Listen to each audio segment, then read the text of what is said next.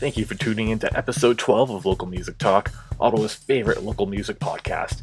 My name is Michael, and you can give me a follow at Local Music Talk on Twitter and Instagram. Plus, I'm also on Facebook if you want to give me a like. For this week's episode, I have a very special guest. It's Ian from the class of 91. Here he is.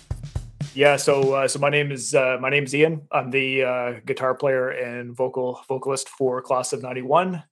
Our main kind of hub there is co91.band, which will get you access to all of our streaming services, our Bandcamp, Instagram, Facebook, YouTube, etc., etc. Perfect. Well, the thing I've noticed about you and your band, Ian, is you've actually been quite productive throughout this pandemic. Even just Something a to few do. minutes ago, it looks like you posted something on your Instagram there too. So, Yep. what are all the things you've been up to? Well, yeah, I mean it's kind of funny because we've actually had not too bad of a run considering like I say we're all collectively in the same boat as everybody else is, obviously with COVID. We were able to get our album out, which we'd started recording right at the beginning of the pandemic. Yeah, and then from there we've just been kind of just chipping away and just trying to make some connections with people. And yeah, it's actually been kind of a nice counterbalance to all the chaos in the world and everyone's lives getting upended and whatnot. So hmm Am I right in saying that you guys came together as a band just before the pandemic, just that a is couple months before? that's completely accurate. Yeah. So we formed, I guess, officially as Class of 91 in the summer of 2019. We were fortunate to get a few shows in Ottawa under our belt there, sort of at the latter part of the summer and into the fall and up to December. We played our last show in December at Prest, and yeah, then the conscious decision after that was we were going to take some time and record on album. And that sort of took us from January right up to the week of March the 13th, where everything went into lockdown with about a 75% done album. Oh yeah. Yeah, so that was we kind of landed on the scene just sort of at the utter last minute, it seems, there for some things, but you can never predict the future, right? So Yeah, no doubt. I mean, from what I've seen from, I guess, a lot of my friends and kind of the musical clique that I've been associated with, most people have just kind of gone the long-term hiatus slash breaking up route. So yeah. it's good to see that a band can survive given the situation. How have you found, I guess, like you said, you continued on creating this album while we were in the pandemic. How have you found that? Has it all just been everybody separate? Have you found ways to meet up or? Yeah, so it's kind of it's sort of an interesting story, right? So the way that we approached the recording, so we did everything by ourselves. It's kind of like the cost neutral DIY approach to making music there, but we're fortunate that during the before times there, we would rehearse at our drummer's house, and he's got sort of a small studio in his basement. That's where we did all of our recording there of the music tracks. So we got all the music tracks pretty much done. I think our last session was the Monday of the week of the lockdown. It was kind of one of these what do we do, right? And recording an album at that point in the pandemic was kind of the last thing on everybody's minds, right? Everything's getting upended. You're dealing with work stresses and family stresses and homeschooling and the whole bit, right? So we kind of parked it for a while, but then it kind of became one of these things. It's we'd like to actually kind of keep chipping away at this because it's a bit of a stress reliever. It's something to kind of keep the mind occupied, so you're not necessarily thinking about COVID 24/7. So Steve and I found a way to kind of do the vocals virtually so that, I mean, the simple solution would have been I could have probably recorded them by myself in my home studio, but I wanted to have that sort of that sober second thought approach to it, right? So I could sort of deliver, but then Steve could kind of provide me some feedback. You may want to tweak this, or let's try this idea. So basically, I'd record from my studio, um, basically by the net, through sort of a plugin system that we had set up, and it would land on his DAW at his end, and he'd do all the vocal editing and stuff like that. And yeah, that's pretty much how we approached it. We just kind of kept chipping away at it. We do like maybe a song or two a week until we got them all done and we were happy with them. And then, we'd sort of he'd send all the files back to my DAW. I'd mix it and I'd send it over to him and he'd provide some feedback, etc. So we just kind of just kept just casually chipping away at it until we found out, this is probably we could kind of keep going, but I think we're pretty happy with this.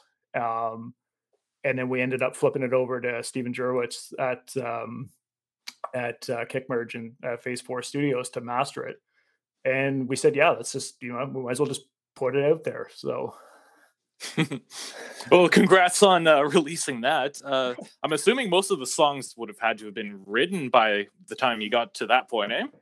Yeah, so we so the 8 songs that are on the album, we'd had them all done, and we said we did have a chance to kind of kick the tires on them live as well, which was good. Because it's one thing to sort of like, create something, there's another thing to kind of sort of rehearse it and that type of stuff there too. But like, you're a performing musician yourself, there's a big difference when you're actually delivering it right. Mm-hmm. You're getting audience feedback, you're getting sort of like that sonic design sort of at scale, right? So that was kind of good because then we could kind of take that into the recording process and kind of work at it that way. Now, I mean, I'll caveat that too, right? We, like, again, as a fairly young band, from the point of view, like, we'd only been together for short periods of time, and even within those short periods of time too, like basically like trying to get 4 adults to coordinate their schedules of making music is like herding cats, right? So you kind of have to really kind of be strategic about it. So again, like we kind of worked with what we had at that point. But even since Eyes on Fire came out, like we have had some opportunities to get together sort of outside of lockdowns and stuff like that to rehearse. And even in those times as well, like we found like the music's really matured even further than it was on the album. But, again, like it was kind of a fun and interesting experience because it kind of, again, like with a little bit of sort of extra time that wasn't really there pre-COVID, right? You could actually sit there and, learn about, mixing and all that kind of stuff there too. So it actually kind of became a really sort of a nice catharsis to dealing with everything else that was going on. So it was it was an interesting project for sure. On your end, had you like previously been playing in bands up till that point? Were you like in the scene for quite a while? 25 years ago I was. Fair enough. Yeah. So, it's funny. Like there's no big dramatic story that goes along with that. It's just that, probably the last time I played with a band where I was like in the late 90s. And just life got in the way. Right. And you just kind of, was just something that sort of wasn't really on the radar for a long time. But Steve and I, like, we've known each other for a very, very long time. Like we went to high school together. He's continued on with different bands, and we'd always talked about, it'd be nice to kind of get back together and make some noise and sort of see what that looks like. And the same with Brock and Fred as well. Like we've all had those conversations about getting together and sort of jamming and to sort of see where it comes out, even if it was just like just playing some cover songs and just kind of getting back into music again. And yeah, it just as that process sort of evolved, we said like, maybe we should try write some original music, right? And again, that's something I hadn't done in probably 25 years. So kind of getting back into that frame of mind again was really, really interesting. And you realize how much you miss something. Were these all people that you knew beforehand? Every member of that band? Yeah, like we've all been friends through just various walks of life there. So I mean, I say Steve and I have got the longest relationship. Like I said, we've been like close friends there since like grade 10, I think. So going back in history quite a bit. But like Fred and Brock and I have known each other just sort of through the community there for the last little while and kind of connected over music, right? And like particularly when I kind of got back into picking up the guitar again, and like it was almost like a bit of a re-education, right? So you get talking to people, and you sort of like start connecting. It's like, oh, have you checked out this album here, or kind of gone down this rabbit hole? And yeah, it's been really really nice to take the lid back off of that again. And like I know Brock has done like I mean he's been playing guitar for a number of years too, but sort of his vector was largely sort of like the open mic circuit. Um, Fred's played in bands before, but this is the first time he's actually been in a band where he's been playing original music. So that's a bit of a different take for him as well, right? So yeah, it's been really kind of neat to sort of see how all those different sort of perspectives gel together, and I guess the what comes out the other end of the factory line is what Class of 91 sounds like. In terms of how you guys all collaborate, like, are you like the main writer and everybody just kind of fills in the gap, or do you think it's like all like pretty collaborative between everybody when it comes to putting together those songs? Yeah, the answer is kind of yes on both fronts. I mean, I guess like if you had to put who is the songwriter, I mean that would be me. But it's not a question of it's like okay, like this is Ian's show and this is the way that everything is going to sound type of thing, right? It's when we do get together, again, everyone has their influences and their takes on stuff, and what would sort of maybe be a sort of a finished product based on all those different inputs.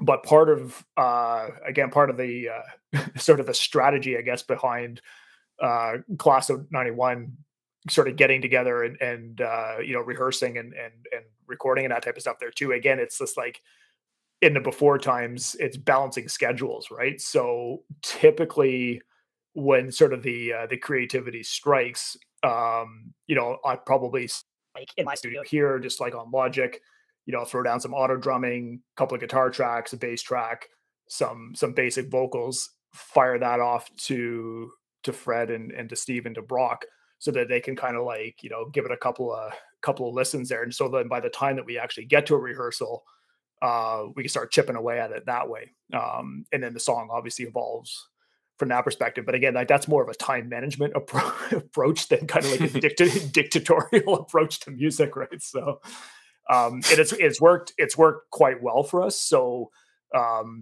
like I know even that like the few times that we did have opportunities to play shows and stuff there too. Like if we got in 2 rehearsals before a show, like that would be like a good thing. Typically, we're walking into a show with like one rehearsal under our belts.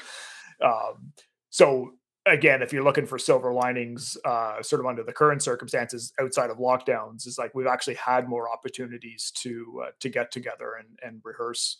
I guess I think you might have picked up on it in a couple of interviews that we've done there too. Is we have a friend of ours that runs a cafe in the south end of the city, and he's been open during the day but closed in the evenings. He's like, guys, if you want space, it's a big space, right? So we could all kind of like mask up, get our stuff in there, set up at a good distance, and sort of chip away at it. So when we've been able to do it, that's been kind of like the weekly get together. So we've actually had more opportunities during COVID to actually kind of like work towards something and still try to put out little offerings as we can, just to try to stay relevant, so that hopefully when all of this mess sort of blows over there, we'll be able to sort of pick up things where we left off. Yeah, the situation with the cafe sounds pretty sweet.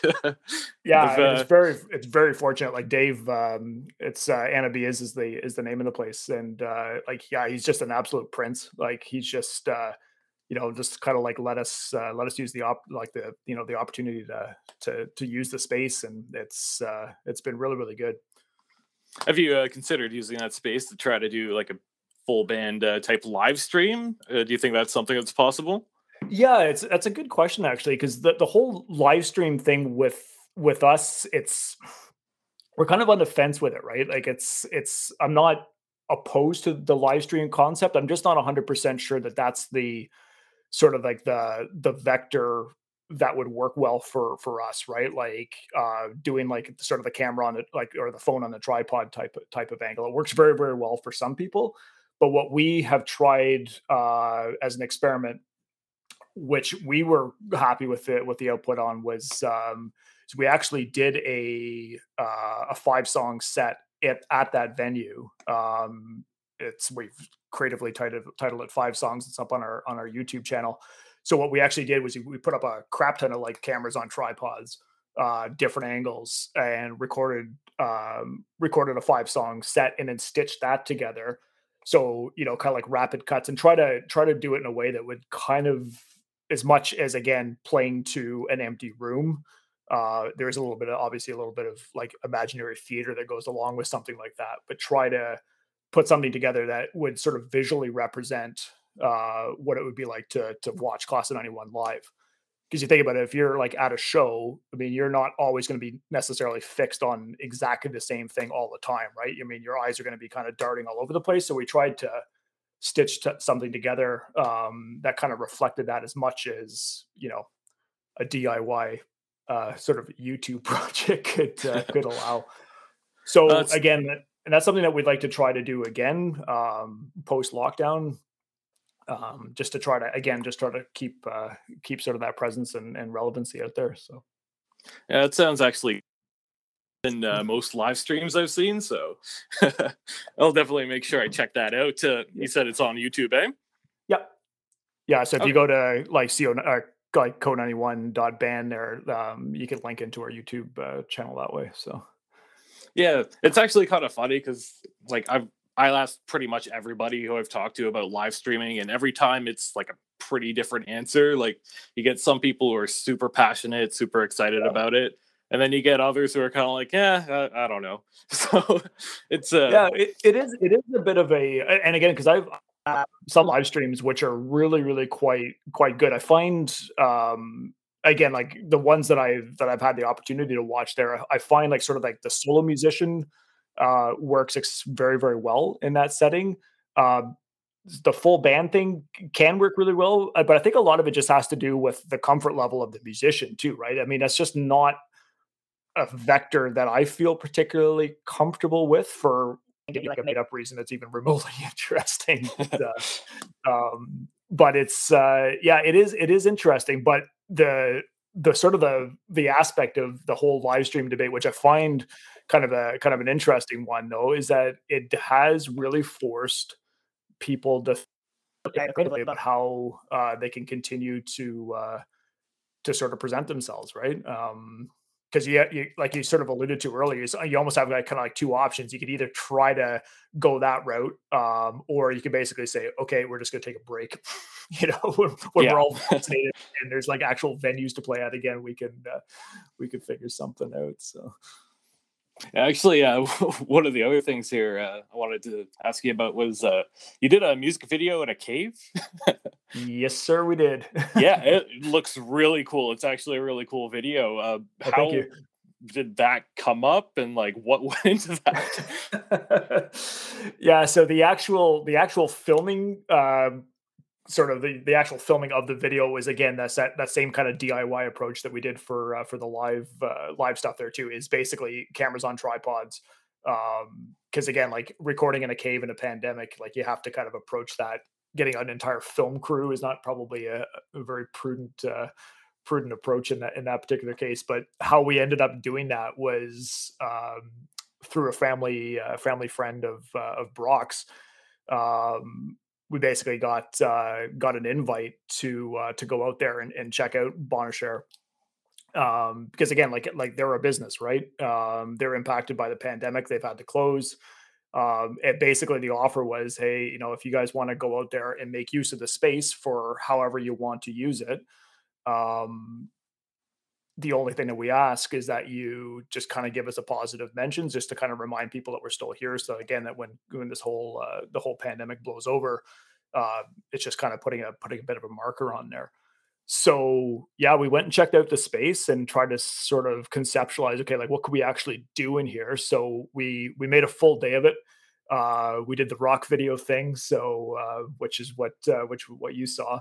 And again, that was, I say, just a bunch of like, amateur photographers basically taking video in a bunch of angles, MacBook, and stitching it together and then calling it a rock video at the end of it.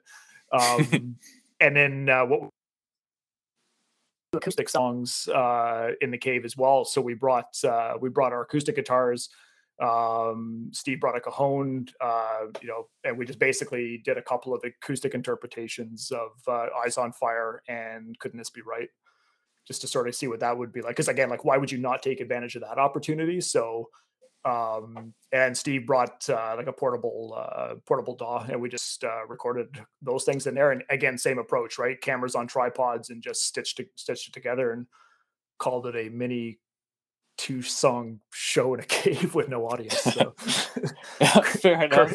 Courtesy of YouTube. Did you find that there was like some natural like echoing that sounded good, or did that like become kind of annoying?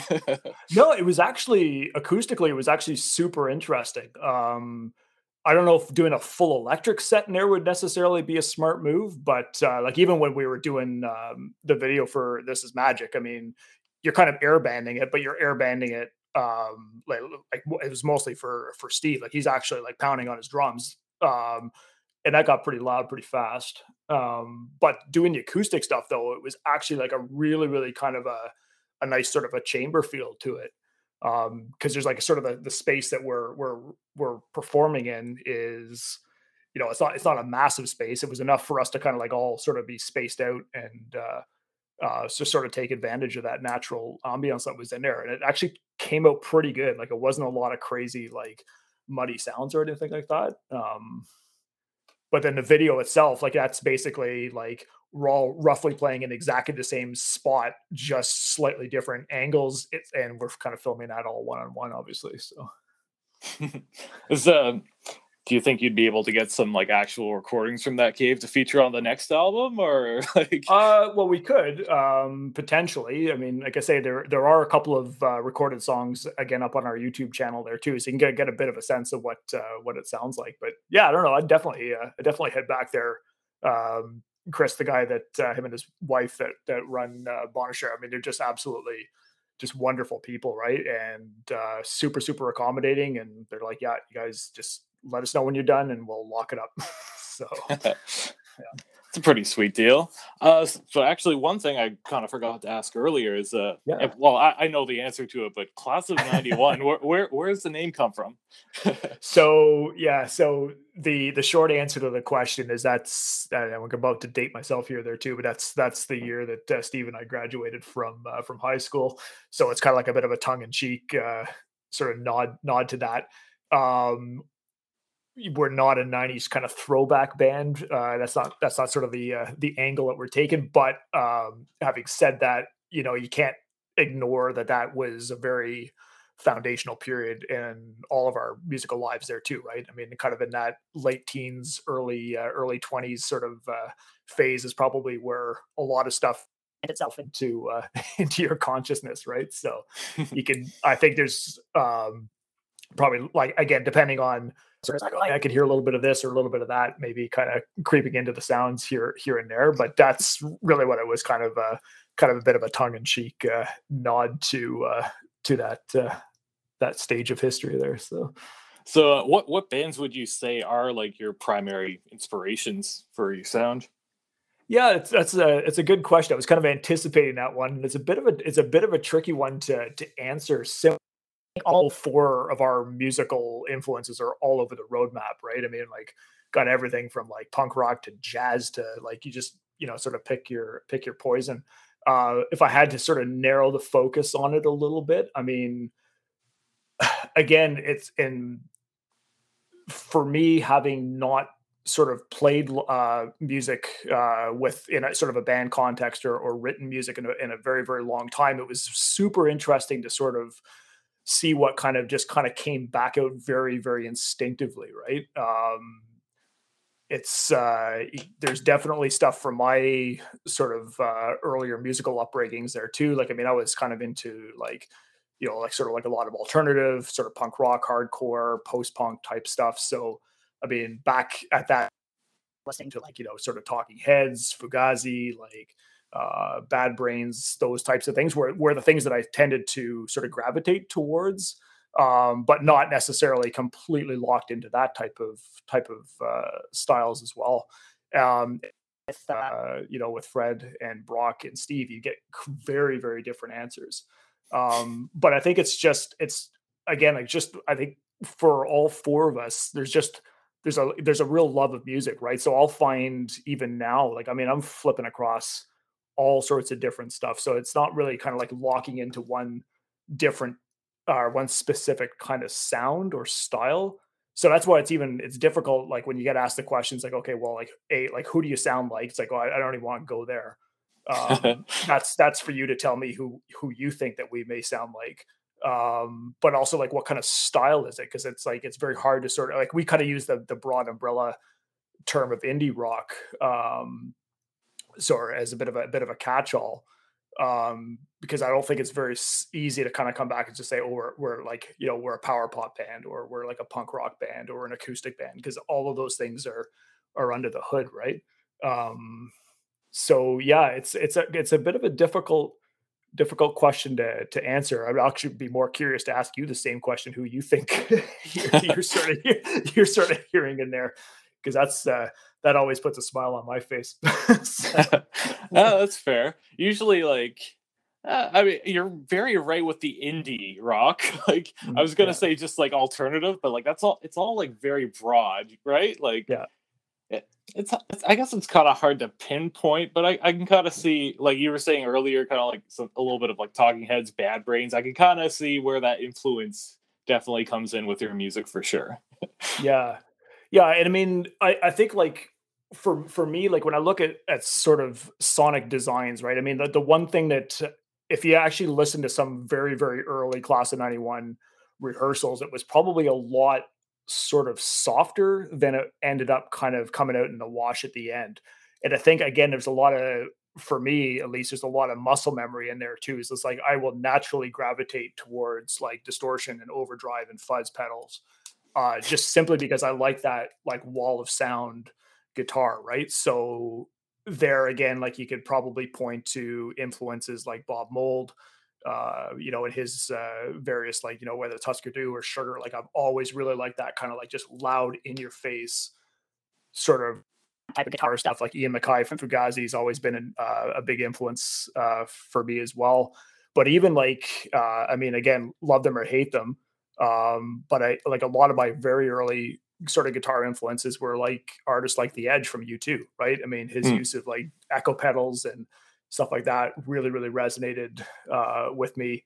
I would never ever like call myself a metalhead, but I was definitely like into like bands like Iron Maiden and Motorhead and stuff like that, like earlier on as well. And again, I think it's just a lot of it was just the intensity of what a lot of that music was.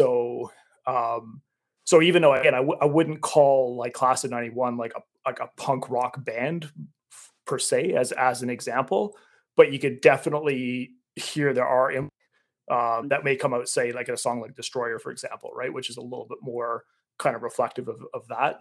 Um, but yeah, it's just to me, it's all about just sort of creating sort of like a nice sort of a deep sonic design and lots of sort of intensity and space as well, but also sort of counterbalancing that with like I mean, like half the songs on Eyes on Fire, Brock is playing an acoustic guitar as well, right? Mhm. So it's sort of juxtaposing those two types of layerings as well. So and that's been kind of the interesting thing there too, is like when we're writing a song, typically for me, like I'm not one of these musicians that'll have like 150 like song ideas in my back pocket. Like I'll kind of like maybe get hit by some type of inspiration and I'll like probably just lock into that one song until there's something that comes out the other end.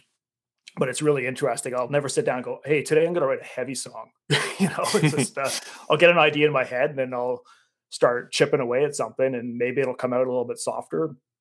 Maybe it'll come out a little that we enjoy as a band is that it's interesting for us to sort of see which songs resonate with different people for different reasons. And I think that's just because again, it is a little bit it's not like so all over the roadmap that it sounds disjointed, but it's definitely there's enough sort of variety maybe in the sounds that just sort of like just sort of like it just lands differently with different people. When you are putting the songs together, is it music that comes first, or is it starting with those lyrics? Yeah, I'd say if I had to put the weight on one versus the other, I would say more often than not, it's the lyrics.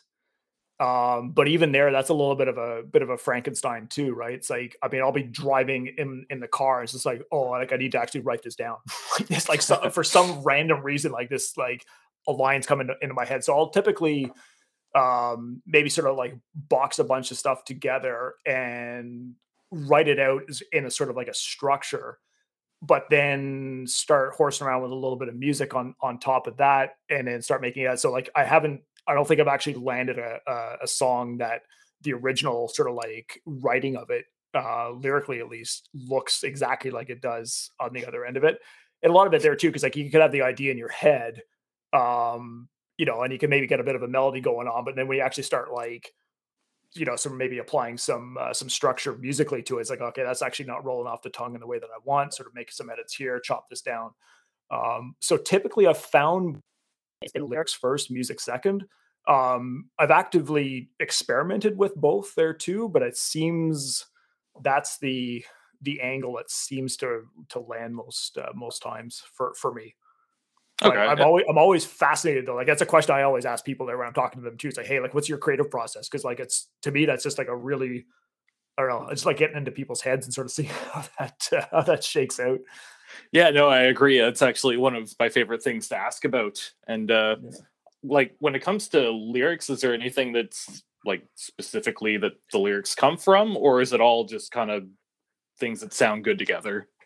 Yeah, it just I guess you can almost title the sort of this episode of the podcast is like, Class 91 is marginally interesting, but like mostly drama free. Fair. Because I don't I'm not one of these people. So it's like again, I got like all carrying all this baggage around, right? So I'm gonna write like an entire album about this baggage and these like, big pieces of personal drama that's just like ripping my life into into three or four different pieces. So a lot of I find a lot of this stuff tends to be storytelling metaphorically kind of through fictional characters. Like, so I'm very, again, the sort of themes that I'm kind of naturally gravitated towards are I'm very interested in like human identity, like how people construct identity, how they forge relationships with people, how relationships could be fragile, how and just sort of those they're almost more like observational types of things. So again, not necessarily drawing on personal experiences, but maybe sort of an observational experience that I've had, and so that's kind of messed up how that played out. So I'm actually going to tell that story through the eyes of a fictional character, right? Um, and then sometimes on top of that, there'll be like different that will sort of creep into it. Like, so just to give you an example, on Fire, it's kind of two friends that are really kind of grappling with the state of the world at that point, right? I mean, the last pile of years have been a bit of a hot mess there for everybody. Very divisive. Kind of the story of like a couple of friends that are just sort of reflecting on what they're feeling and that type of stuff there too. So again, I'm not necessarily drawing on personal things per se, but again, as a topic, I find stuff like that really kind of I gravitate towards that pretty easily, and I sort of lock into that. The only sort of song that's about something on Eyes on Fire is "Couldn't This Be Right," which was a bit of a reflection on my dad passing away a few years ago.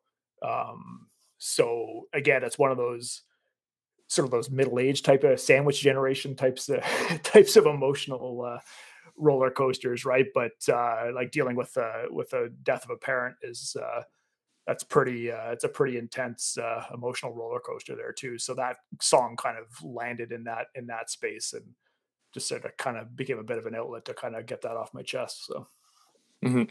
I'm glad you didn't just tell me that you wrote a bunch of "I love you" songs and you had an interesting answer. So, well, it's funny. The one thing I have found, and this is actually going to become like a challenge for some like future Class of 91 song, is it is way easier to write some type of like melancholy or sad, and that, like again, relatively drama free, typically in a pretty good mood most of the time.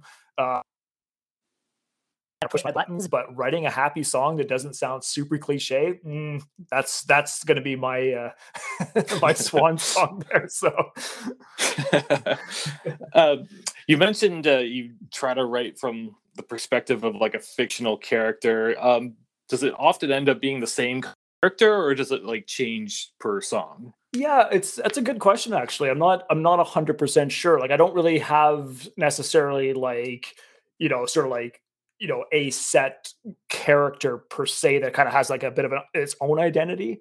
But I tend to kind of again sort of direct the lyrics through the eyes of whoever that vessel would be, right? So, in some instances it could be like a sole individual, right? That's kind of going through type of thing. But there seems to always be a little bit of a back and forth in a couple of songs as well. Like This Is Magic, which is the cave video. That's kind of like a two-person type of thing, right? Eyes on Fire is a bit of a two-person perspective as well. Stockholm again is a bit of a two-person perspective. And then other ones are just kind of like, I don't know, it's just some rando, some fictional human being problem in a set of circumstances on this particular day. Fair enough. But I'll work on a better answer to that question, because actually I don't really that's kind of a interesting thing. I hadn't really maybe got far enough down that rabbit hole yet. So Okay, I'm glad I can be of inspiration then. that's why these conversations are important, my friend. Yep. In terms of naming the album Eyes on Fire, were there other names that you considered? And what was it about Eyes on Fire that you thought kind of encapsulated that whole album? Yeah, I think we kind of basically parsed out. We didn't really have a lot of like album titles that were kind of outside of what was already kind of recorded, right? So we basically parsed a bunch of different lyrics out of different songs that we thought kind of sounded interesting. And for some reason, Eyes on Fire was the one that everyone just kept going back on. So that sounds it's kind of unique. You Bandcamp and Spotify and Google tests there, and there wasn't any albums under that name. So it just kind of stuck out of all the other ones that we had. Like, and there was no other like kind of crazy competitors there. It's just that one just sort of seemed to have the most impact with all four of us. So off we went. Mhm. I guess the last question I got for you, and it's a big one. Uh, what are your aspirations coming up within the next year? Yeah, so I guess it is a big question. I get a lot of it will sort of teeter on the it depends type of thing. I mean, we do have some new songs that we are working on right now, which would be great to be able to record. But Simple Pleasures in Life, like it would just be wonderful to get up in front of people again in Ottawa.